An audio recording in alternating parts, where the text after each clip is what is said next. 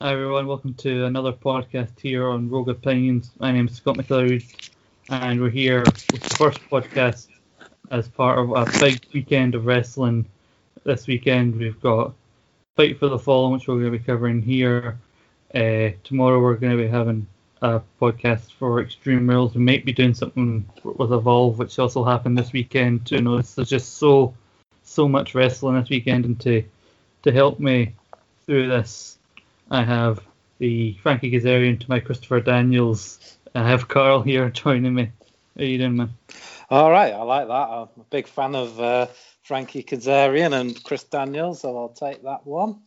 Yeah, I'm doing great. I mean, it's not just wrestling. I mean, today's had sport coming out of our ears. The Cricket World Cup, Wimbledon final, the F1. It's non-stop. Also, the G1 climax is happening. I mean, how am I fitting all this in with work and other stuff? It's crazy. Yeah, I'll be honest. Again, I had to think of something EEW related for that intro. It was either going to be that or Luchasaurus and Jungle Boy. I'd have been Jungle Boy, I take it. Yeah. I get what you're saying. Like, there's so much wrestling going on because there's all the stuff like the current week-to-week stuff with WWE. Like you said, the G1. I've not even got past all of the Dallas show yet, and I've got to watch some of the retro stuff for the things with Jimmy. And one of us is gonna have to add more wrestling to their schedule with the loser here. I'm to join the loser of Nathan and Jimmy's Extreme Rules predictions contest to watch and review ECW December to Dismember, one of the most regarded worst pay-per-views of all time. Yeah, it's infamous in its badness, isn't it? Really. Yeah. It's not something either one of us are particularly looking forward to. No, and we were going to go through the card. We made some predictions. We're going to talk about how the scores changed as we go on, and we'll tell you by the end who unfortunately has to sit through this torture, because it actually did come down to the main event, which always makes it more interesting. But Carl, me and you did a review of Double or Nothing for Rogue Opinions, but it's actually me and Jimmy for Fyter Fest. So before we move on to Fight for the Fallen, I want to ask, did you watch Fyter Fest, and if so, how did you enjoy it? Yeah, I watched Fyter Fest.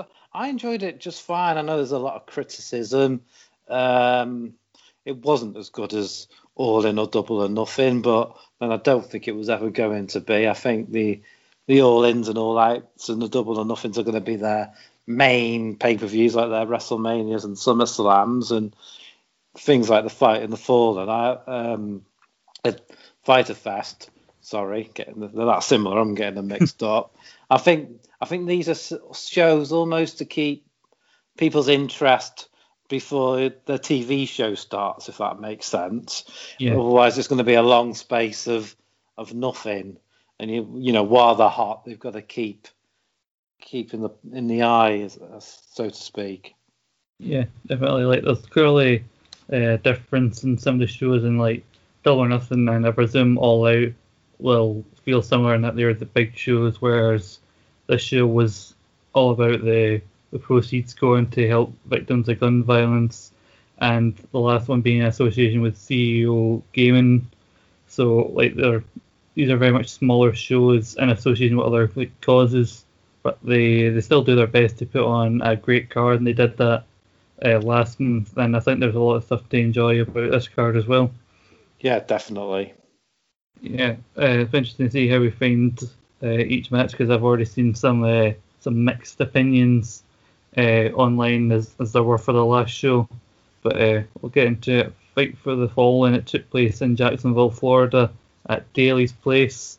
A really good looking venue. The way it was laid out, apparently it was designed by Tony Khan's father, so that probably explains why they chose that as a venue. What did you think of the look of the show? It's very different from the shows we've had so far. Yeah, it was. I quite liked it. It almost had a more open feel to it, didn't it? The arena. Yeah, it was more so an outside event, and being in Florida, I think that's why they chose that, because it's going to be kind of warm out, and I think they were suggesting on commentary that maybe that may be affecting some of the guys as they were wrestling later in the night with the humidity and all that. Anyone who's ever been to Florida, like myself, will attest it. It is stifling out there. Yeah, I can imagine. I've sadly never been, but we had the buy-in, and we had on commentary Alex Marvez and Excalibur, who would later be joined by JR when the main show started. And we had 2 matches as part of the buy-in. We had Sonny Kiss taking on Peter Avalon, the librarian, joined by the other librarian, Leva Bates. She had a match at Fight for the Fall. No, she had a match, sorry, at You're Fighter doing Fest. it now. Yeah. See what you started, Carl. She had a match at the last show as part of the buy-in against Ali, and you can listen back to me and Jimmy on our back catalogue talking about that show and our thoughts on that match. Jimmy in particular was not very kind to that match, but as regards to this match, how did you find this match? Well, I'm not going to lie, because I had work and I've got other things going on today. I had to pick and choose what matches I watched all the way through. So this one, because it was on buy-in or whatever you want to call it, I did sort of skim through it. So I don't really have much of an opinion to give on it. Well, it was relatively short, and I think it was really just a showcase for both guys. I've never actually seen Peter Avalon wrestle. I've seen some of his skits on some of these Road to shows they've had for their shows, and his skits on Being the Elite. But I've seen Sonny Kiss a couple of times. He was part of Lucha Underground before. His name there was Exolicious, so he was equally similar gimmick, but different name. Yeah, very similar in character, and it was relatively a short match, but still very talented. Sonny Kiss had a big entrance. He had cheerleaders and everything. We had some athletic spots. We had Tim doing kind of a Bray Wyatt style, like moving back to avoid, and he was walking back kind of on his hands, and then he flipped through and his legs to kick Peter Avalon in the face, and we had Leva Bates trying to get involved, but eventually Sonny Kiss would pick up the win with a split leg. Well, he did the splits and kind of splashed Peter Avalon off the top. I don't know how else to describe it. Yeah, I did see this. I did see the finish, and I wouldn't know a better way to describe it either. But we both had Sonny Kiss for this match, didn't we? So yeah, that sets us off as a tie at one apiece. But yeah, I think the right person won, to be honest. Yeah, definitely, because as talented as Peter Avalon seemed from the brief showcase that he got, I do feel a bit bad for him and Leva that they've been kind of, the whole purpose of the librarian gimmick is they have to, because the gimmick, they think the gimmick is a joke, and I think a lot of people are not reacting too positively to it, so they're kind of being, I don't think people are too excited to see them, even though they're very talented. Isn't it supposed to be like some sort of in-joke or something? Not many people seem to get it, do they? I certainly don't. I think the whole story about it was a Tony Khan idea, and it was meant to be a joke on like promoters getting too involved and pushing their ideas on a show. So they had this whole idea where they were forced to make the librarian work, and the Bucks had one idea of who they wanted the librarian to be, whereas Kenny had a different idea, so they ended up picking 2 librarians. Like I said, I don't get it either, but like hopefully it won't too negatively impact Leva or Peter Avalon, because they're probably very talented, and I have a bad feeling people will just probably will not really give them a chance because of this gimmick that they've been given.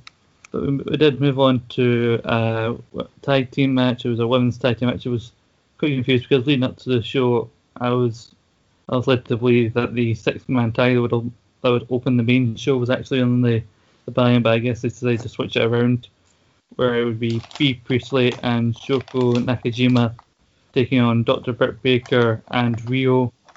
Rio was victorious the last show, Fighter Fest, in the Triple Threat match, and she looked really good in that. She managed to get a pin over Nyla Rose, and I think they're really starting to integrate some of the Joshi women into the roster fairly well. Yeah, definitely. All 4 of these women look pretty great, to be honest. They seem to have, from looking at how the sort of jumping ahead, looking at how the match ended, I think they've got big plans, especially for Britt Baker and Bea Priestley, I would say. Yeah. This would be Bea Priestley's debut. She was announced and they wrote it all or nothing, but this is her debut here, and she came out with the Queen of Stardom Championship. That is the main belt in the Stardom promotion, and she is also the girlfriend of Will Ospreay, and they basically, with their commitments to New Japan Stardom, basically live in Japan, and now she's been able to make a splash more worldwide, hopefully now in AEW. Were you familiar with Bea Priestley before this? Yeah, I've seen mostly on the World of Sport thing on ITV, but I have heard of her and seen her on YouTube clips before that as well. So yeah, I am aware of her. I think she's quite. I've seen a lot of people give her a bit of stick, but I think she's pretty good from what I've seen of her. Yeah, she's the main champion in Stardom now, so she's obviously doing something right. Yeah, definitely. I became first aware of her. I knew she was a part of World of Sport, but I first became aware of her through the former WCPW, now known as Defiant Wrestling. She was a big part in starting up their women's division. She had some great series of matches with Nixon Newell, now Tegan Knox in the WWE. They had a particularly good last woman standing match, which is on YouTube. I can recommend people go look for it. They did make a point in this match about they really rarely did play any double team moves or big like tag team spots, because the commentators hinted that maybe they were teamed together as kind of a means to an end, because at the next show, All Out, they are going to be introducing the women's championship. So in the case of these women in this match, it's basically they just want to get a win to put them in good standing for when that championship is introduced. Yeah, definitely. It looks like it's possibly going to be between Bea and Britt, maybe, or possibly, whether Brandy might interject herself into that. One of the Yoshi wrestlers might as well. It's going to be difficult to say who's going to be the first champion. It looks like they're preparing Britt for it, but you never know. Yeah, well, I think it's a good thing that it's kind of difficult to say, because for a showcase of many different types of women on this roster, from Double or Nothing to now, we've been introduced to new women like some of the Joshi wrestlers of the likes of Kylie Rae, Britt Baker, and Nyla Rose. So it shows us a lot of talent. It means it should be very competitive when they get to crowning the first champion. And there wasn't really much else to talk about on terms of the buy-in, because they had a backstage interview with Cody and Dustin, and then there was another one with Kip Sabian. But other than that, there wasn't really much to say. So moving to the main show, our commentators, as I said, were Excalibur, Alex Marvez, and good old JR. How did you find the commentary on this show? Because there were some people who were a bit worried about JR and some of his calls at Double or Nothing. Yeah, we should also point out on the tag match that your team won. You picked Bea and Nakajima. Yeah, I think. Yeah, so you went into a 2-1 lead there. I was in the lead there, and I was very happy about that. And I thought maybe Britt would be a safe bet, because she is pretty much well known to quite a few people being the Stardom champion, and it was her debut. And I get why Britt Baker would also be a shout, because she technically won the first ever women's match in All Elite Wrestling when she won the Triple Threat Double or Nothing. But it was 1 point to me at this stage. But as regards to the commentary, how did you find it? Well, I like Excalibur. I think Excalibur is on point. Alex Marvez, I can't get on with him, to be honest. He's probably a good sports commentator, but he's not a good wrestling commentator, is the best way to put it. JR, he's still good in patches, but he does come across a bit out of touch. I mean, I do love JR. I don't want to bash him too much, but that's just my honest opinion. He seems to get lost a little bit at times. So whether he hasn't followed as closely some of these newer stars and some of these indie stars that AEW are bringing in, I'm not too sure. Yeah, and I didn't really mind Alex Marvez at first, but his role is clearly a play-by-play guy. But once you've got like so Excalibur, who's really coming into his own as a commentator, and JR there, that role is really, they can really handle that role, so it doesn't really seem like there's much place for him. He wasn't here at the last show. It was Golden Boy who filled in his role. Yeah, I thought he was much better. Yeah, same here. I thought they three were actually a better team. Because me and Jimmy, we were commenting at the last show about how much better the commentary seemed to get. So I think those three were a better team than these three. So I think if you swapped out Alex Marvez for Golden Boy, the commentary would have been a lot stronger. But I think JR holds on for some of the show, but I think some of the parts where it would cut to the commentator and they were meant to transition to the next match and talk about what was coming up, that was where it was most evident that JR got a bit lost at times. But we would open with a 6-man tag team match. It would be the team of MJF, Sammy Guevara, and the now referring to himself as the chairman of AEW, Shawn Spears, taking on the team of Darby Allin, Jimmy Havoc, and Joey Janela. Yeah, my pick was MJF's team, and you had Darby Allin's team, didn't you? Yeah, I did. I thought going into this, the whole the thing where MJF will tease, is he actually Cody's friend or isn't he? And then the incident between Shawn Spears and Cody at the last show, that would cause some friction between the two. They were clearly arguing. I thought that was going to play a bigger role in the finish of the match than it did. Because there was a spot where MJF was mocking Shawn Spears, wasn't he? With doing like the his own perfect 10 thing or something? Yeah. Yeah, he did the cover and then he held up the 10. Yeah, and so yeah, I thought there was going to be a bit more of falling out, and there seemed to be a little bit of friction at times on the other team as well. To be fair, so it's. Sorry, I didn't get a chance to say. What were your thoughts on the chair shot spot from Fyter Fest? Yeah, I mean, I thought it was odd at first. I wasn't too sure if it was a work or not, but it does appear to be that it did go wrong. Not completely opposed to shots to their head, as long as they're not doing it all the time. I mean, if you're just bringing it out once in a blue moon for shock value, but it's not something they want to be doing a lot of. And if they're trying to gimmick things, make sure it's right or you hit them right, because I've seen it from a different angle where you can see the edge of the chair hit him wrong. So obviously it was a bit of a balls up on all sides, really. Yeah, I mean, I know they tried to gimmick it, but I think the risk involved, and I think it's just best that they didn't really try it at all.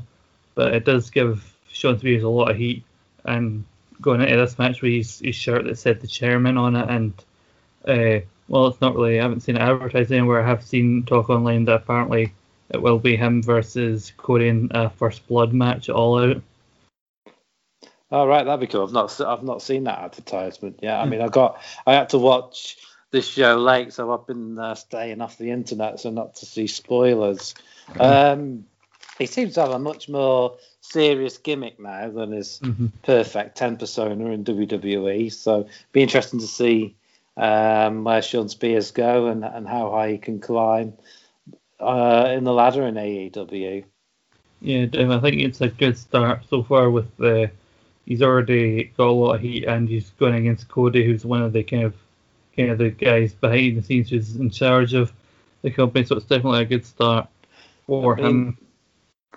And let's face it, he's married to Peyton Royce, so he's a winner whatever happens in my view. He may not be the winner in the ring, but he's a winner in life, and that's the important thing. It is.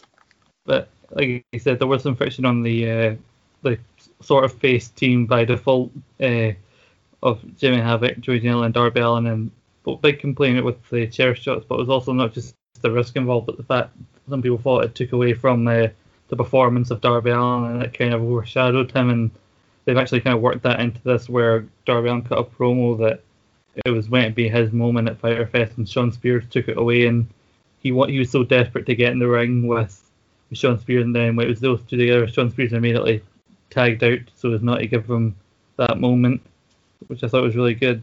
And sorry, you were going to say? No, I was going to say, yeah, good heel tactics to get heat, basically. Yeah. Yeah. It was a pretty well put together match. I enjoyed it. It's a good spot.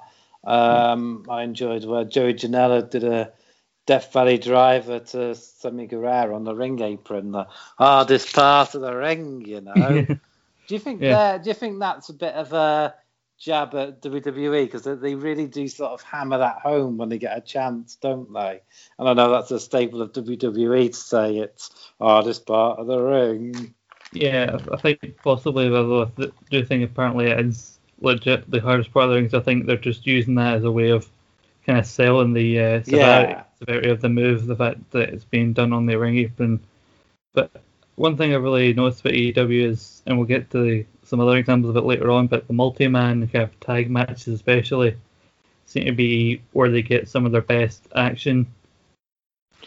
Yeah, I mean, tag wrestling on the indie scene, I think it's big in Lucha Underground and stuff. I mean, it can be really good, but for some reason WWE just can't seem to book it right, or they can't be arsed with it. Apparently, Vince doesn't like tag teams, is what you hear. I can't believe that, because tag teams were a big thing back in the 80s when Vince was just getting his feet wet with running WWF as it was back then. But I mean, why it's always on the back burner in WWE, I don't know. I mean, tag team wrestling can be great if it's booked properly. Yeah, definitely. I mean, look at NXT and NXT UK with some of the tag teams they've got down there. They've put on like countless great tag team matches, and just like one of those things makes it even more frustrating to see how we can't get that kind of thing on like Raw and SmackDown. Yeah. And it really goes to show that AEW falls on its promises sometimes, where like the Young Bucks said there was going to be a focus on tag team wrestling and that was going to be taken seriously, and it does seem like they've really followed through so far. And like I can see why this was the opener, with all six guys are immensely talented. They were spots flying back and forth. You had the bit of a story as well with the tension on both sides, and while Jimmy Havoc team, they were technically all faces, they weren't immediately friends, and you could tell that going in. Even referenced Joey Janela preparing for this match by wrestling the actual scum of the earth at a Blink-182 concert. Yeah, I liked that. That was funny. Yeah, I was just wondering like how many people would get that, and I haven't seen a lot. I just seen a bunch of like really not high low quality self footage of them basically just being backed away from each other. So I don't know exactly what happened there. So anyway, Sean Spears picked up the win with a Death Valley driver on Darby Allin, which I think was the right way to go. I mean, he needed I think Spears needed a pinfall under his belt before he faces Cody, and to get him rolling. Yeah, to pin Allin as well after everything he's been saying in his promo and that. I think that was the best way forward, and it also put me level at 2-2 on our score sheet as well. So I was very happy with that one. I can imagine you were, and it is good to see him start off with a win, because the only other really action we've seen him in wrestling wise is he was in the Casino Battle Royal. And I thought if his team did lose, like a way they could have protected him was maybe have him walk out on his team, because he was sick of dealing with like MJF. But it's nice to see he won. Like he pinned Allin, like you said, they have the issues, and Allin also came in with the his ribs taped up, following the coffin drop onto the apron during the match with Cody and being sent into the post. So I'm hoping this leads to something more once hopefully it is going to be Cody versus Shawn at All Out. So hopefully when the TV starts up, we can maybe see a continuation of Sean Spears versus Darby Allin. Maybe Darby Allin will even get involved in his match with Cody. Yeah, I was about to say that actually. Maybe Darby Allin will inject himself in the match somehow, or something. You never know. Things seem to be looking up for Darby Allin though, because there's always a chance that he could get a rematch with Cody, because their match went to a draw. There's no clear winner, and also he potentially has something with Sean Spears. So hopefully good things are in store for him. And I noticed every time he's in the ring, he's so quick, isn't he, Darby Allin? He's really good. The first time I saw him was his match against Cody at Fyter Fest, and he's done nothing but impress me so far. Yeah, I was fairly familiar with Forrest, but he's really impressed me so far in just these two matches, especially the match with Cody. But we move on. We have a singles match as Brandy Rhodes stepping into the ring for the first time since AEW started. Apparently, her last match, according to commentary, was in December of last year, taking on Ali, and they've been teasing this tension between the two for a while now, and then Brandy Rhodes gives us emotional promo on the road to Fight for the Fallen about how when she used to compete in figure skating, how much pressure she put on herself, and how when it mattered she would always fall short, and she didn't want that to happen when she stepped in the ring. It seemed like they almost made peace until Awesome Kong came out and seemingly in the corner of Brandy Rhodes, which I think justifies my theory I made a while ago, where I said there was after they announced the match for Fight for the Fallen, you seen footage of Brandy on the phone calling somebody asking for their help when it came to this match in Jacksonville, and after the thing with her introducing Kong to the four-way at Double or Nothing, I assumed Awesome Kong was the person she was talking to, and it seems like I might have been right about that. Yeah, it looks like you were. I mean, you picked Brandy for this match, and I picked Ali, and I was, because Brandy's more of a executive. I was quite confident with Ali going over in this, and then the appearance of Awesome Kong, my confidence dissipated quite quickly. Yeah, and rightly so by lots of the outcome. Yeah, I mean, like, usually some people think, oh, well, then Brandy's going to win, but then again, she introduced Kong into the match at Double or Nothing, and that didn't work out, so there was always the chance that Ali could just manage to pick up the win regardless of Awesome Kong's involvement, but she wasn't too physically involved. She just provided enough of a distraction that she allowed Ali to kind of take her eye off of things, and she even helped put Brandy's foot on the rope as well. Yeah, I was going to say, there's a spot that looked like Ali had it won, and yeah, she grabbed the leg and put it under the rope or on the rope, didn't she? And then distracted Ali enough so Brandy could hit her with a spear for the win, basically. Yeah, I think the spot with the putting the foot on the rope, I think Brandy may have been a bit further out than she was supposed to, so it looked like Awesome Kong basically had to almost drag her out the ring for that spot. And they did point out that Brandy did take some time out of the ring with an injury to her shoulder. They had to put a kind of a bionic plate in their shoulder, and I think that was the shoulder she used for the spear, so that's why they called it the bionic spear. Which is interesting enough, gimmick is kind of similar to like Lex Luger. He had the bionic. Yeah, I was thinking that myself. Yeah.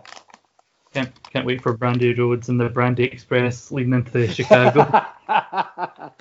Yeah. I need a hero. Yeah. Oh, I'm going to be disappointed now when that doesn't happen. I had to live through that. You probably only watched it in retrospect, but I had to live through that. I'm sorry to remind you of such a hard time in your life. But yeah, what did you actually think of the match? Because I think at points some of Brandy's kind of ring rust was kind of apparent here. Sure. Yeah, it was quite a shortish match, or I made it short because, again, it was one I chose to skip through parts of because I was short on time to cram a 4-hour show into my schedule today. But yeah, I mean, I thought Ali was pretty decent. The bits I've seen on her in Impact or TNT, whatever you want to call it, but she's not shone here yet. And as you say, Brandy, she doesn't wrestle that much these days, so she is bound to show a bit of ring rust in all fairness. Yeah, and we even had a post-match beatdown where it looked like Awesome Kong was going to finish off Ali, and then she was confronted by Aja Kong, and they had a bit of a face-off, and before Brandy Rhodes leads Awesome Kong away. So I'm interested to see how that goes. I remember I joked before, we have Aja Kong and Awesome Kong. There can only be one with that name. Yeah, maybe they'll have a match All Out, perhaps. I don't know what that would be like, being Awesome Kong hasn't really wrestled much recently, and Aja Kong is way past her prime, to be fair to her. Also, another thing I picked up on is, Aja Kong's a big lady, but Awesome Kong was huge, made her look small. Yeah. We'll wait to see if Awesome Kong, if she's going to be a kind of a full-time thing, because she is starting to do more like acting-wise, like she's starring in Glow, the third series, so that's coming out like I think the start of August. So, and she's got Inside the Ropes tour coming up. Yes, you can thank me for that plug later, Kenny. And but I think you had to imagine she has to stay in kind of ring shape for that. I think she's most used to some of the ring parts of that film and actual being an actual wrestler. So I think hopefully if she does sit back in the ring, there won't be too much ring rust. Yeah, because she had retired, so whether filming Glow sort of rekindled her love for wrestling again, perhaps. Yeah. And a big check from AEW might not have helped hurt in that area either. Yeah, probably not. I mean, she didn't really have to do much in the Double or Nothing match. She had her spots, and then she was on the outside for most of it. Yeah, again, I think that was to protect her more than anything, wasn't it? Yeah, probably. Yeah, this brought me back up again, and I had a 1 point advantage going into the rest of the show. The next match we had, it was a triple threat tag team match. This was to determine who would face the best friends All Out, and the winners of that match will receive a first round bye in the AEW Tag Team Title Tournament. It would be the Dark Order, who we've seen make appearances in the past, of Evil Uno and Stu Grayson taking on Angelico and Jack Evans, and a boy and his dinosaur, that being the team name of Jungle Boy and Luchasaurus.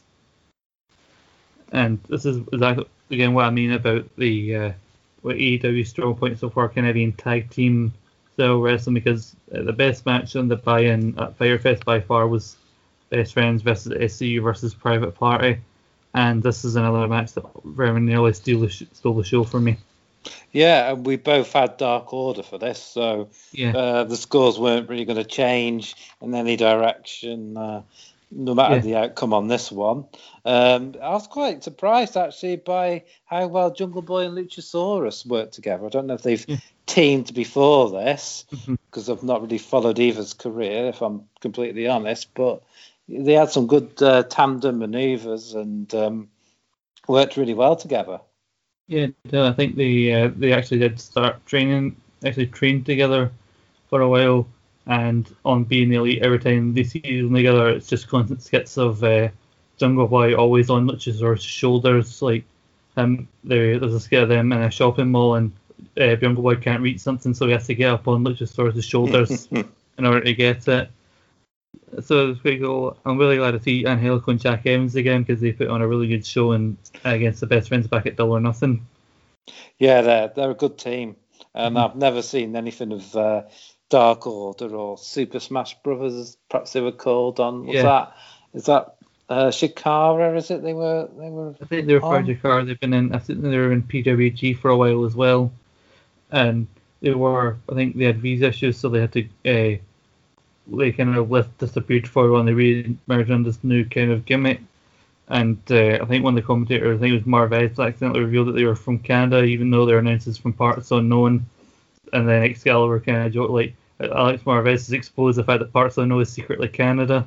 It's crazy. And the Dark Order were really impressive. I think once it was announced they were in this match, and the Best Friends were going to be also All Out, given they've basically been Best Friends have basically been the ones targeted by Dark Order.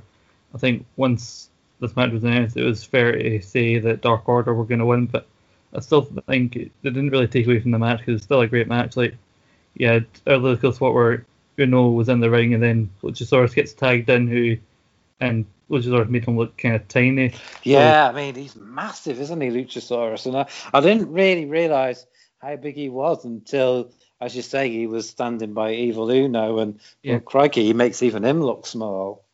So there's a spot where you can tag in the other teams as well. So he goes and tags Angelico, who immediately tags Jack Evans. Yeah, I thought that was funny. And then he's trying to hype him up to saying they can do this. So Jack Evans will all fire at him. He runs at Luchasaurus and just may as well have just ran to a brick wall the way he ran into him.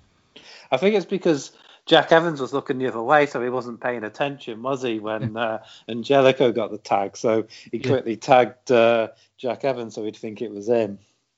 Yeah, and they were really good. And Angelico and Jack Evans kind of stayed on the outside for most of the match, but then they did get their chance to come in and showcase what they could do. But eventually, and also there was some interference with Marco Stunt, who was in the kind of the corner of Luchasaurus and Jungle Boy. He had a spot and he had a dive to the outside assisted by Luchasaurus, but it would come down to Stu Grace and Evil Uno getting a very interesting double team maneuver, kind of the Corey special in a kind of diving cutter combination on Jungle Boy, and they've earned their spot all out, so we know it will be them versus the Best Friends, and the winners of that match will get the first round bye in the AEW Tag Team Title Tournament once the weekly TV starts up in October.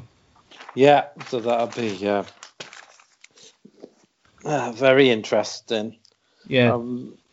I don't know who would win out of the Dark Order and Best Friends, really, so it'll be an interesting match. Yeah, I don't know what way it could go there, because getting a bye in a tournament seems like something a heel would get, and Dark Orders are the heels, but then again, they have been really pushing Best Friends. They've got 2 wins in tag action already, so they're definitely one of the wins-wise, they're definitely one of the top teams in AEW so far, and that's something AEW likes to focus on, the whole win-loss of each wrestler. Yeah, definitely, I agree with that. It's more of a heel thing to get the bye, but yeah, it could go either way. We don't know how AEW are going to work things, do we, yet? Yeah. Also, I want to say it's in a very interesting look here with the face paint and the blue kind of cloth around his gear. It looks like a cross between one of the Viking Raiders and the Highlanders from back in the day. Yeah, he looks like a skinny Viking Raider, doesn't he? Yeah. Pretty sure I even heard some people chanting the War Raiders, like war chant at them. It was very faint, but I swear I could hear it. I do like the gimmick though of the Dark Order, and to be honest, I like all 3 tag teams stand out and are different enough of their gimmicks and repertoires. So they're made for a great match, I thought. Yeah, definitely. They've all got their own unique characters. But we went to another match where I believe we both were very sure of the outcome. We have Adam Page taking on Superbad Kip Sabian. And I think with Adam Page's upcoming match with Chris Jericho all out to determine the first ever AEW World Champion, the result was likely never in doubt. But they did try and add some stake in this match with Kip Sabian going after the knee of Hangman. Hangman's knee always giving out whenever he went for some of his usual offense, and wondering like what would the backup plan be if Hangman couldn't get to all out. But I don't know about maybe these guys were a bit slower because of the humidity or because they were trying to focus the match around the knee, but this wasn't actually as good as I was hoping it would be. Yeah, no, it wasn't the best match in the world. It wasn't awful. I've seen worse, but it wasn't the best match. I mean, again, we both had the same pick, didn't we, in our predictions? We both had Adam Page, as you said. It was pretty much a foregone conclusion. So, again, you were going to keep your lead no matter what the result in this one. Yeah, I think it was being a very ambitious pick to kind of go for Kip Sabian, considering I do worry about Hangman Page possibly being built a bit too strong, possibly with like getting these wins and lead up to his world title match. And if he wins the championship, then he'll have to be kept strong when he's champion. And that's always the risk we assume, especially on WWE. Is always when they pick a top guy, they make him look a bit too strong, which can really irritate the fans. I don't think they are making him too strong just yet.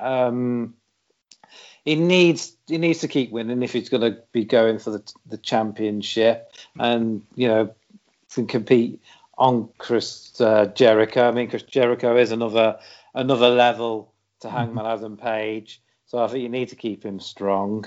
I would have personally. I'd have Jericho go over. I think you need his star power as your first champion, and the heel as champion for the good guy to chase. I wouldn't have him win clean though, but that's personally how I would book it. But I'm no wrestler booker, so you can tell me I'm wrong, or AEW might want to do something different. But I think the difference is with WWE's booking is they have your Cenas and your Romans that they take so much punishment in the match, and then they come back, do their 2 or 3 special moves and win the match quite convincingly in the end. I think that's the difference, that Page really had to work for this win. Yeah, and the difference between WWE and AEW is made a point that while it's going to be 2 hours live every week, not every superstar is going to be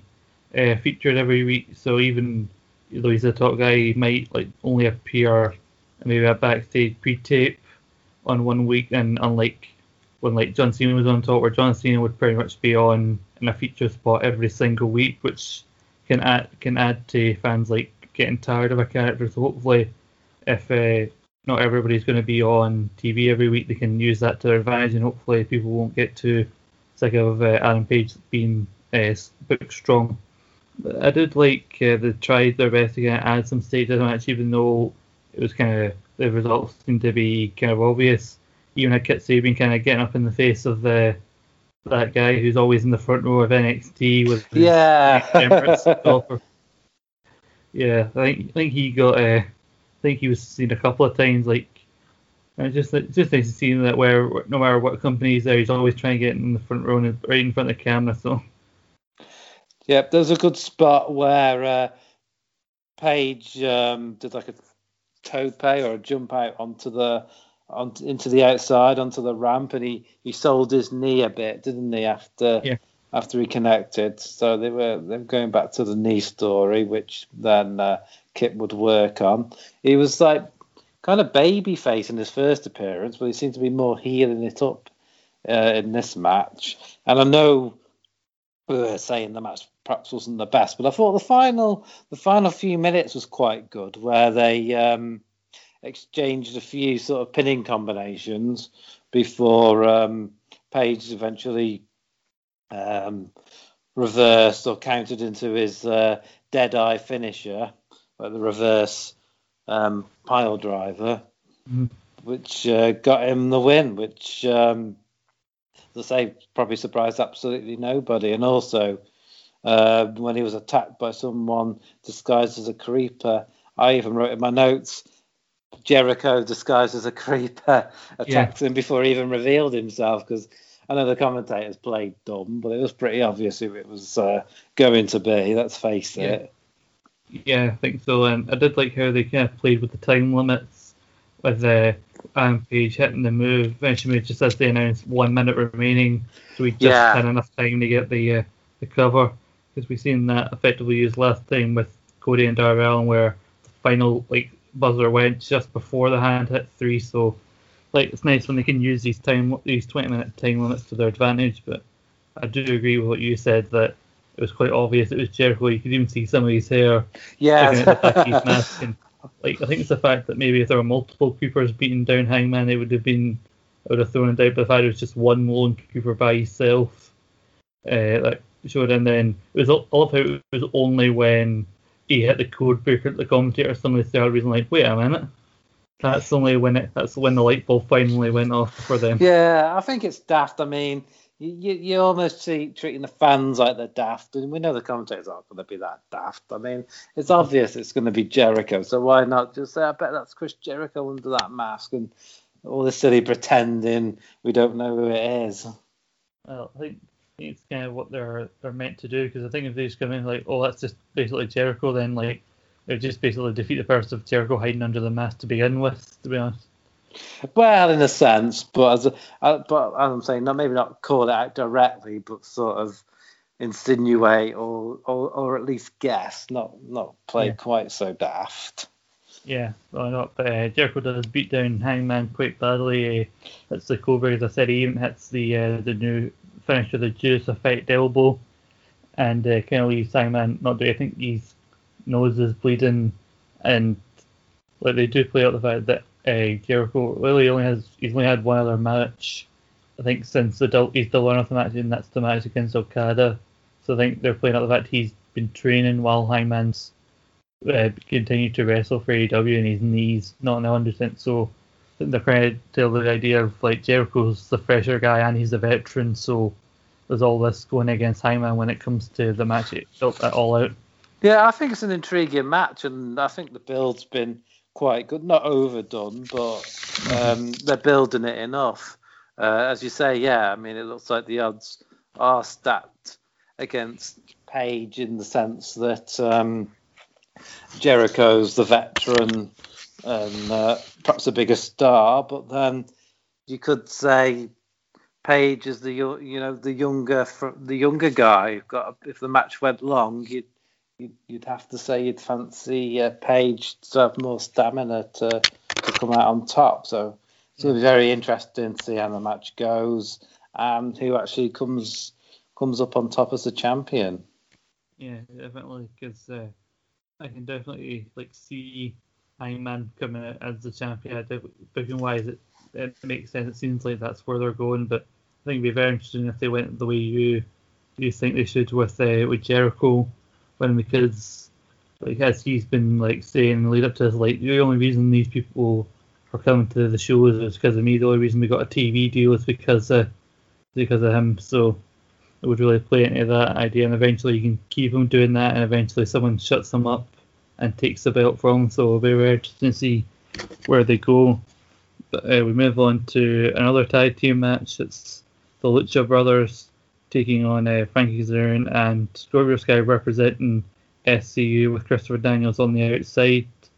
And I thought, again, another strong tag match. The Lucha Brothers, the SCU were the clear baby faces coming out in the Jacksonville Jaguar colours on their gear, and they had a version of the worst town I've ever been in shirt with the colours on it.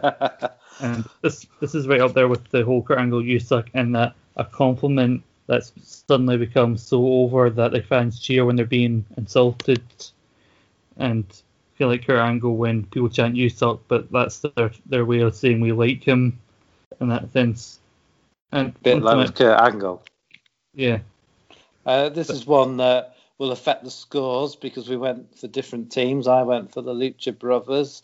You went for SoCal Uncensored. And I pretty much needed this one to stay in it, really. So I was quite on edge watching this match.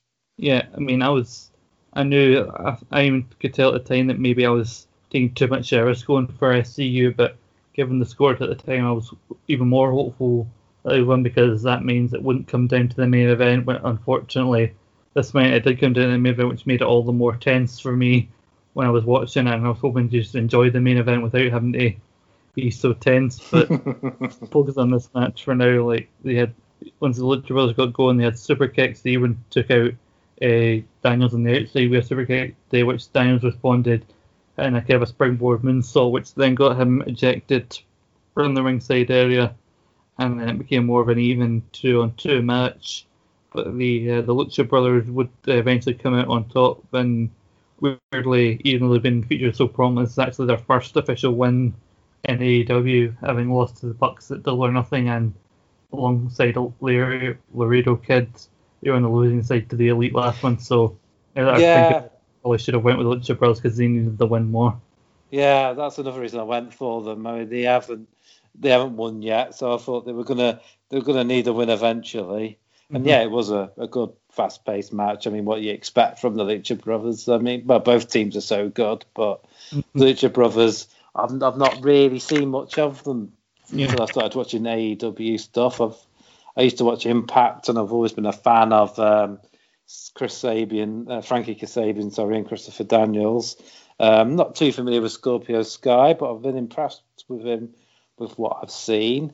There was a close fall where I think Pentagon Jr. hit a Canadian Destroyer, and my heart was in my mouth. I thought I was going to pick up my win there, but when they kicked out, I was like, oh no, perhaps they're not going to do it.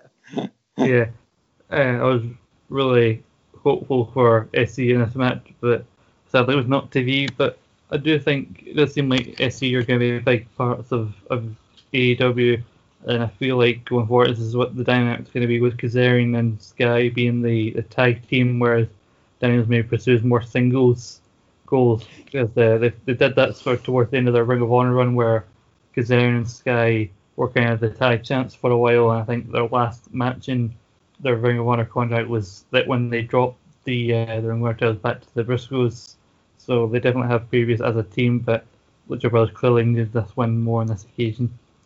Yeah, I think Daniels is also doing some backstage stuff as well, isn't he? Yeah. Producing and other bits and bobs. But after the match, the Lucha Brothers got a ladder from under the ring and attacked SoCal Uncensored. Christopher Daniels even came back out and got clobbered with the ladder, and they set it up in the middle of the ring.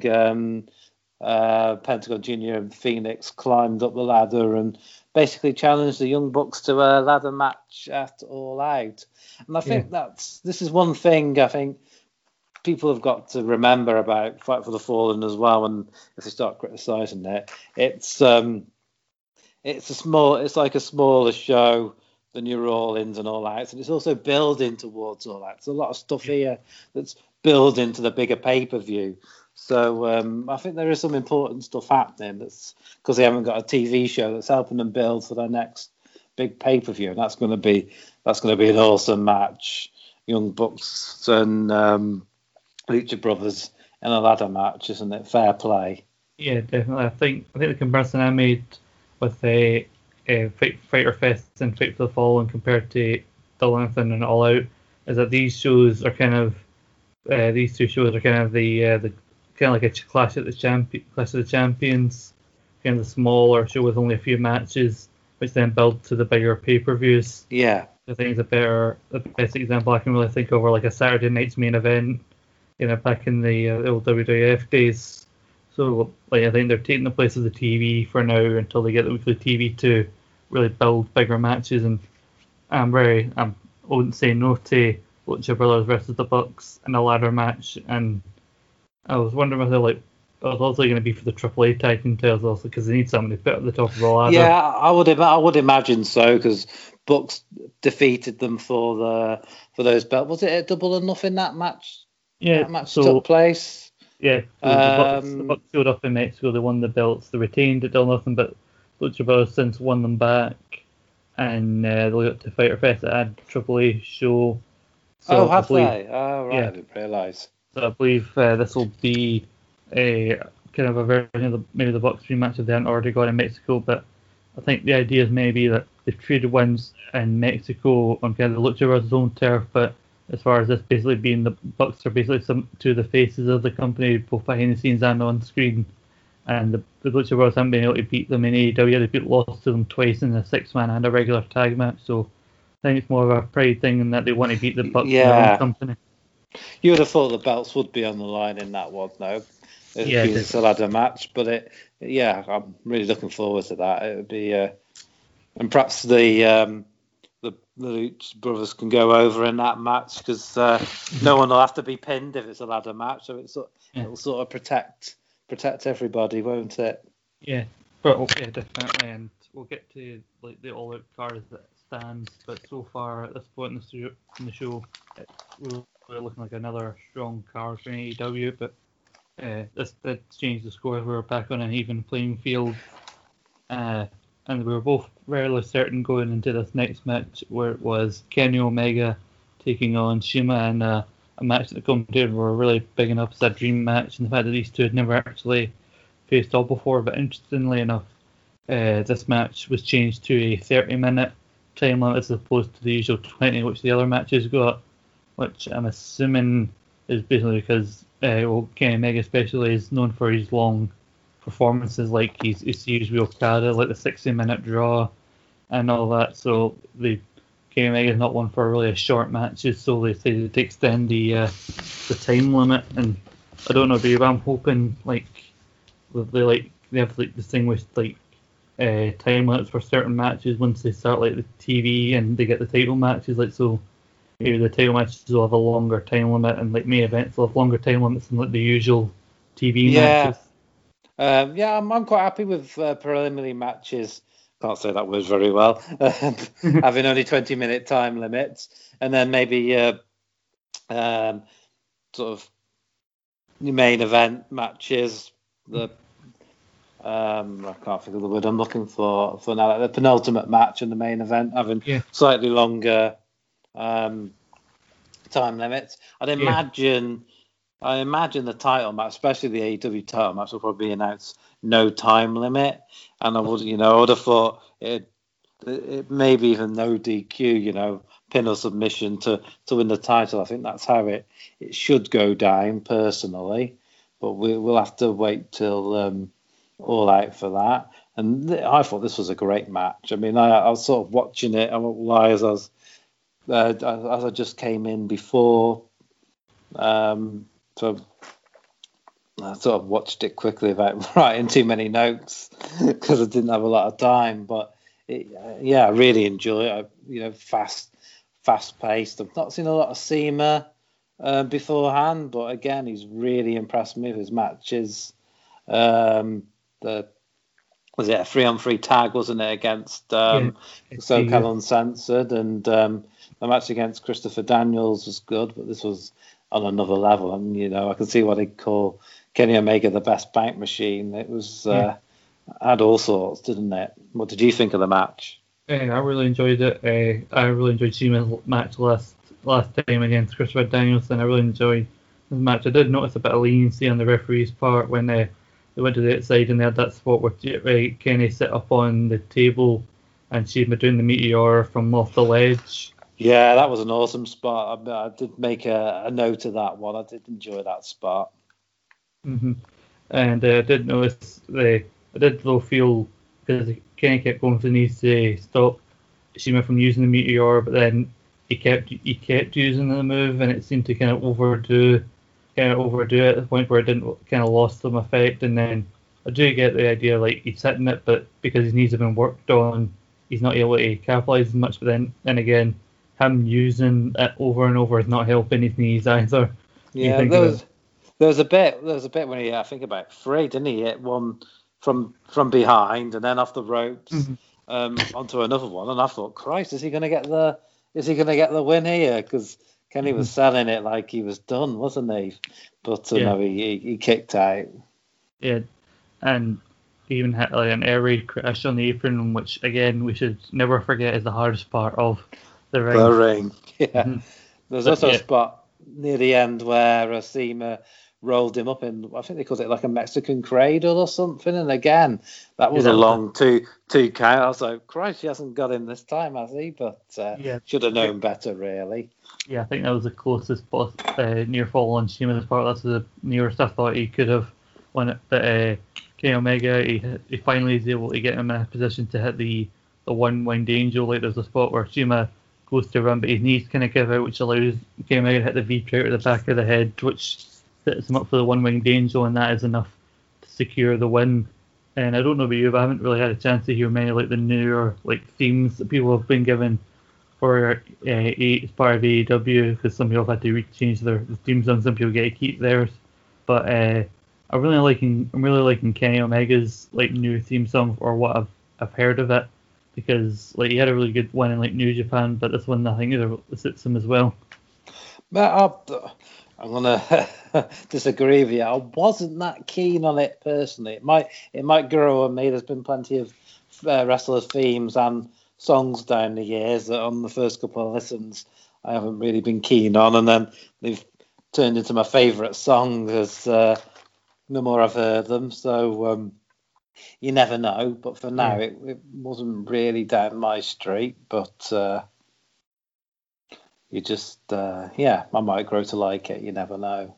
Yeah, I know. And this gives Kenny his first singles win.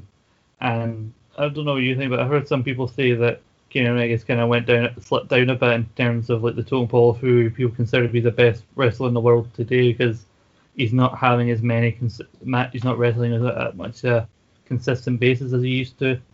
I have a feeling that will change once the weekly TV starts back up with AEW, and he's featured a lot more and he gets to wrestle more of a schedule. I mean, he's he's clearly not there with Seth Rollins on pay or ring ability, I would imagine. But I think, in all seriousness, I would have to say best at the moment is probably between Ospreay and Okada.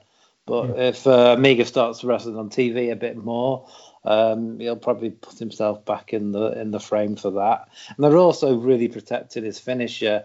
He didn't get to nail it against Jericho, so it's protected there. And one hit with the one-winged angel is enough to put Cena away. So they're definitely protecting that finisher. Yeah, and I think the whole thing of he's not wrestling consistently, I think, is a weird argument because while he's only wrestling occasionally now, he's still having great matches. Like he was the main event in Double or Nothing. The sixth fan he was involved in was great. This was a great match. So I think it's one of those things, whether you're a fan of quality or quantity, and it's weird that this is only his first proper singles win in the company so far. And I remember thinking we're going to get something from Moxley, maybe a pre-tape thing, but then I remembered, oh yeah, the G1's on today and he's got his first match against Taichi, I believe it is. Because they were on about that match for this event, weren't they, at one time? But obviously with Jon Moxley in the G1, that wasn't going to happen, and it's probably a better spot for it at All Out as well, that bigger pay-per-view. Yeah, definitely, and I'm looking forward to that. But I did think that maybe they'd show a pre-tape that maybe Moxley would have done before, even for Japan. But you never mind. But after this, we did get Jericho coming back out again, and they were teasing the whole thing. Oh, Jericho's got a live mic. What's he going to say?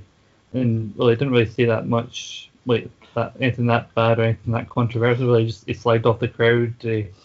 He called Brandon Cutler the Bucks Cabana boy, but other than that, he didn't really say much. He really just complimented Adam Page. Yeah, it was just his normal spiel and his sort of almost delusion of grandeur that AEW is this big because of him and his star power, which I do like. It's a very heelish thing to say, and it suits his character. And he was also saying how imagine if I lost to Adam Page, that'd be the end of me. It'd be the end of AEW. So he's really selling it like it'd be the end of his world. So there is a story there. If Page did beat Jericho in the title match, that Jericho could get even more unhinged than he already is because he can't take or accept the defeat. So there are some interesting ways they can go. Yeah, there's the idea that he can't take defeat because, you remember how he reacted to his loss to Okada, the whole, I always win, and he beat him up after the match, so, he definitely isn't, his character is one that can't really accept a loss. But he doesn't really get to see, that much controversial. I think they were just building up his appearance to kind of help. They were actually taking advantage of his star power to kind of build anticipation and, help maybe shift some tickets when some people see Jericho's on the show, but they do have Hangman come out to kind of chase him off and kind of beat him down. You can see some bruises on Hangman's face from the earlier beatdown. Yeah, definitely. I don't know if they're proper bruises or maybe done in makeup to make them look more than they are. I'm not too sure. But, he has got a point. When we were all watching that first announcement for AEW and when the Judas Mixer music hit, I was on Twitter and a lot of people saying, what? Wait, no, they haven't. They can't really have Jericho, can they? And he came out and announced himself as a sign-in. I think he is a big and important signing for them. He's, he is basically a household name. He's got huge star power, and that's why for your first champion, that's why personally, that's who I would go with. Yeah, definitely. He does have his role in coming in. There's a reason why he's in this match against Page. But we'll move on to the main event. It all came down to this. All or nothing on this one. Yeah, we're tied here. So, you went for the Rhodes brothers. I went for the Young Bucks. And, this is it. Yep. This match was announced as having a 60-minute time limit, which I think will be a common thing going forward with main events, and especially the world title match going forward. We had the Bucks and we had the Brotherhood is their official name for Cody and Dustin, and we had the kind of Cody's like gear kind of matched Dustin's and kind of the black and red color scheme that they had. And for me, I think this is kind of a match of like two halves, where you had the Rhodes brothers half, where they kind of had their style of match where they were wearing down Matt Jackson and it was a bit slower, and also the Matt Jacksons were trying to isolate Dustin because they thought maybe he was older, he's the more vulnerable member of the team.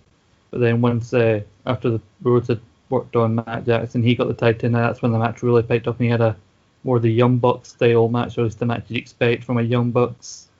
When the Young Bucks were on the card, he had a lot of back and forth, a lot of double team moves, like the Rhodes hitting the super kick on the Bucks, or like Cody being hit with a crossroads, and also the referee getting knocked in, so the Rhodes brothers had a double like Shattered Dreams. Yes, there was a spot where the Bucks put them in sharpshooters, and then the Rhodes brothers got out of that and put the Bucks in tandem figure fours, which I thought was a fun spot. I don't know what you thought about the match length. I mean, I enjoyed the match. I thought it was really good, but I think it went a tad too long, in my personal opinion. I've never been a fan of really long matches, if I'm honest. I normally like 20, 25-minute matches usually. It depends on the action and who's involved. But I've got a short attention span, so normally 20-minute matches is about my limit. But I can't believe this is the same Dustin Rhodes that was in WWE. I mean, he's 50 and he's like a guy reborn. He's doing moves I've never seen him, break out before, and he looks really good, doesn't he? Yeah, definitely. It definitely shows he has more to give. He got an opportunity to show that he hadn't in his last few years as Goldust, because he really didn't really do anything, and they didn't really allow him to do anything. Yeah, I mean, I don't know if he's gone away and added to his repertoire. It's always been there, and the way matches are booked in WWE hasn't let him do it. I mean, I do think if AEW, once a TV show starts and they hit the ground running, WWE might have to think about constraining their wrestlers so much with their movesets. Yeah, I also think maybe he knew some people probably doubt what he had left, so I think he is trying a lot harder to prove that he still has a lot to offer. But when we go circling back to what you said about the time limit, I do agree this probably didn't need the 60 minutes. The time limit that it had, it went over just over 30 minutes. So maybe if you gave it a 30-minute time limit, and that would ramp up the tension towards the finish, having them go very close to the time limit. But I get why they were doing it. They were trying to tell a story in the match of the two brothers in the two different styles. I think the fact that they had a longer time limit, they didn't feel rushed, so that caused the match to drag. Well, but I think the second half I mentioned, wherein Matt got the hot tag to Nick after being worked on for so long, that's when the match really got at its best. Yeah, and another story in the match was it Nick? I get the Jacksons mixed up. He went for a spear on Cody in the corner, and Cody moved out the way, and he smashed his elbow against the ring post, and he was selling that for the rest of the match, wasn't he? And Dustin and Cody worked on his arm, as you would when you realise he's got an injury. And for the end of the match, he was clutching his arm and holding it against his chest, so he was really selling it. Yeah, because the teased later on when they went for the Meltzer guy would he'd be able to hold Cody up long enough to hit the move. But a nice wee bit of story when they took Dustin out of the match, so it was just Cody versus the Bucks, and they noticed Cody holding the back of his head where the chair shot happened, because of the staples that he got in his head had just been taken out a few days prior. So they had the hesitation of the Bucks to super kick him in the back of the head, but eventually they do it, and then they hit Cody with the Meltzer driver, and the Young Bucks pick up the win. Yeah, and I win the prediction, so I don't have to do December to Dismember, thank God, I've never seen that show, and I won't have to see it either. Oh, good God, no. Have you actually seen it before, have you? I think I did. I think I watched it when it happened. I don't think I was that entertained when it happened, but I wasn't really bored. I didn't realize how bad it was until looking back on it retroactively, and I'm not looking forward to this. My only comfort is either Jimmy or Nathan will have to suffer through it with me. Yeah, I'm going to make another bold prediction looking at Jimmy and Nathan's, and I have a feeling it's going to be Nathan that'll be joining you, but you never know. Ah, God, no. And also, they do predictions on the ITR community, and along with a couple of others, I won that one as well, so I've done quite well on my predictions this week. Oh, I am the new voice of wrestling, obviously. Move aside, David. I'm here now. Oh, good God. I might get done for gimmick infringement, so we'll have to be careful. I don't know if I'll ever be able to forgive the Young Bucks for this. I'll be firmly Team Lucha Brothers come all out, and probably going forward, like, I'll never be able to forgive them for this. Must admit, I was prepared to buy tickets for the Awesome Kong ITR shows and go down there and say, I would have won that if it wasn't for you interfering. And then I would have got killed by her, of course. But yeah, definitely. But yeah, I don't know what else to say. Like, I think it really could have went either way between the Bucks and the Rhodes. So I took my bet, and it didn't pay off. I don't know what else to say. I mean, it could have gone either way. I think you plumping for the Lucha Brothers, SCU over the Lucha Brothers was probably your downfall, to be perfectly honest. But yeah, I think at the time we had if we stuck with the predictions that we had, it would have been kind of a tie. So I thought we needed a fifth one to kind of help break the tie. So that's why I went with SCU for the sake of the predictions. But I did give you first pick on the women's tag team in the buy-in, as they call it. So, and you did get that one right. Even though you picked me, I did fancy Britt Baker's team, but then I saw some on the Facebook community by Andre that he said, I can't see the Breezy's team losing because they're both champions, and I thought, oh, balls, he's probably right. Yeah, especially after the whole supposed Pac debacle with him being Dragon Gate champion and all that. But yeah, I didn't want to message you because I don't think you'd finished watching when I finished watching. I did send a message to Nathan, who already knew the results all on it, and I'll just say it was full of expletives. The message I sent to him. He said you weren't happy, when I texted him. Yeah, I really should not learn to not celebrate early on in a AEW show, because I had a group of pals. We did a bit of a sweep for Double or Nothing. I won I got 2 points going into the buy, and I was very confident with myself. And then I lost 5 or so matches in a row. No! Following that, I'm just don't celebrate when you're winning. Just that's my downfall. I jinx myself really when it comes to AEW. I should know better. But yeah, I don't even know who it would be more fun to have to sit through ECW December to Dismember with me, Jimmy or Nathan. I've heard Jimmy say that show haunts him, so maybe he would be more fun. But either way, at least I won't suffer alone. Yeah, I think you'll have some fun company either way, and it'll be a pod worth tuning into. See two people who really don't. Well, listen to two people who really don't like that event. Have to talk about it. It won't be, as Nathan, it won't be the first time we've talked about a bad event from 2006. That's true enough. But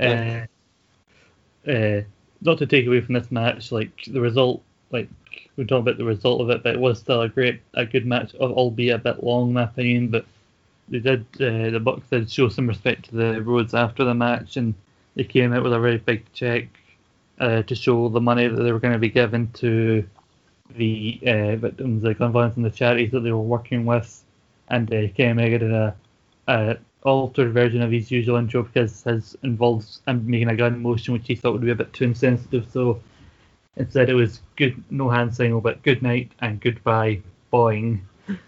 Because he said nobody's ever got in trouble for bouncing.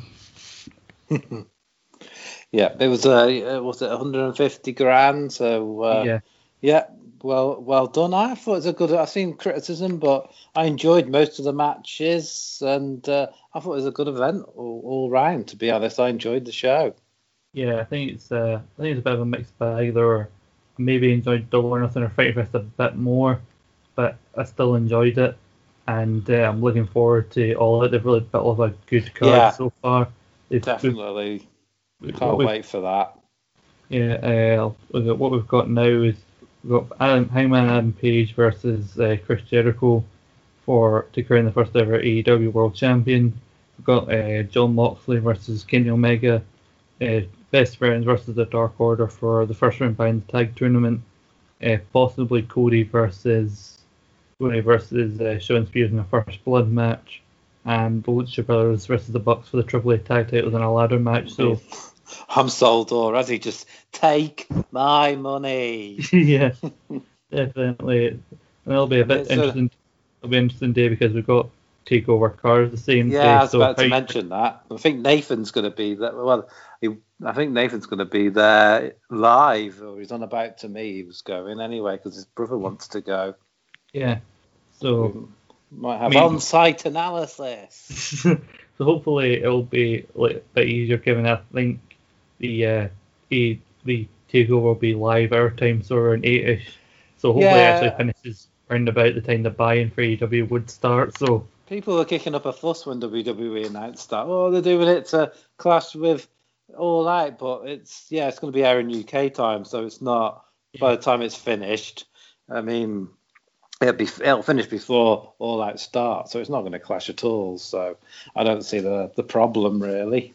Yeah, some people did have an issue with the closing segment because Cody said you can counter program AEW, which is obviously a shot at WWE choosing to air Evolve's 10-year anniversary. Which again, if it just so happens that was happening that same day, and WWE said they wanted to air it for a while, I don't think you can totally blame. You can't blame Evolve, but I don't think it was a fully malicious thing on their part. No, I mean, and also it's all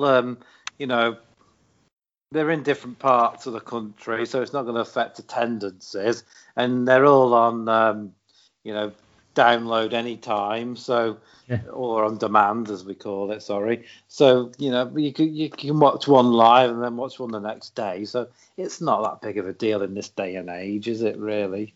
Yeah, no, because I've actually watched a little bit of the Evolve show. It's not a bad show. Like you said, you can watch either of these shows anytime you want because of the streaming and all that, and how different ways of viewing content. It's not like back the last time WWE had competition where you had to have the flick and flick between two channels or choose one or the other, where you can watch all of it if you want to, or if you can pick a side if you want to. You can buy two tellies and watch them simultaneously if you want. Yeah, and hopefully this will mean more weekends like this where we have an AEW show one day and then WWE the next, and maybe we can have more predictions contests like this, and hopefully I'll do a better job next time around when it comes to making predictions. But hopefully you won't if you're against me. So I think we're about ready to wrap up. Have you got any plugs you wanna make, Scott? Yeah, you can find me at Scott McLeod 1996. You can follow my other podcast, Scott and Paul's Realm Podcast, on Twitter at SP Rambling, and our Facebook pages, facebook.com/Realm Podcast. We talk a lot about wrestling, but it's more so a conversational podcast. Me and a good friend of mine, Paul, we talk about Frasier. We talk about just whatever's on our minds. But you can also follow the brand at Rogue_Pines on Twitter and Instagram. We've just moved to Anchor, and we're allowed to stream it on a lot of good Android podcasting sites like iTunes, Spotify, and a lot of the sites we were already on. But also we're appearing on some new ones every day. We've got a long back catalog. We've got Kayfabe Court, which is probably our main thing. We've got whatever Nathan and his pal Ben cook up in their minds. The naked men they're calling themselves at the moment. Yeah. I really hope that's as far as it goes. It's just the name. But, yeah. Oh, they're not both recording in the nude. Yeah. I highly recommend you check out Creator Wrestler. Me, Jimmy, and Nathan. It's probably my finest hour. It is. It's brilliant. Thank you. Me and Jimmy are doing. Sorry. And there's got to darkest hour, the Mandela effect. Oh, shut up. You gotta check out an episode of KP Court to find out what he's on about. Me and Jimmy also do Retro SmackDown. We're starting to go through all the episodes of SmackDown starting back in 1999. Stay tuned to the feed with Nathan and Jimmy. We're going to have their Extreme Rules reviewing their predictions, and we'll soon find out who will join me in an upcoming podcast to review ECW December to Dismember. I cannot say that with any sort of enthusiasm. It just feels... Why not? I don't understand. I'd also like to plug mine and Nathan's podcast, Before the Storm, the prequel to Life is Strange, if you want to go and check that out. Me and Sean Campbell have also started a Doctor Who podcast where we go 15 years back in time to 2005, and we're doing an episode analysis of the new Doctor Who. Well, it's new to me because I'm old enough to remember the original ones, but the less said about that, the better. So, the first one of those is up now, so check that out, and hopefully the next one will be up within the next few days. Life is Strange Before the Storm will probably be out in a fortnight's time because there's so much content to record and get up. Me and Nathan aren't going to get a chance to play and record it for this week, so hopefully you can be patient and wait for that. Yeah, definitely. And like you said, we're coming up with new and creative ideas every day for new content.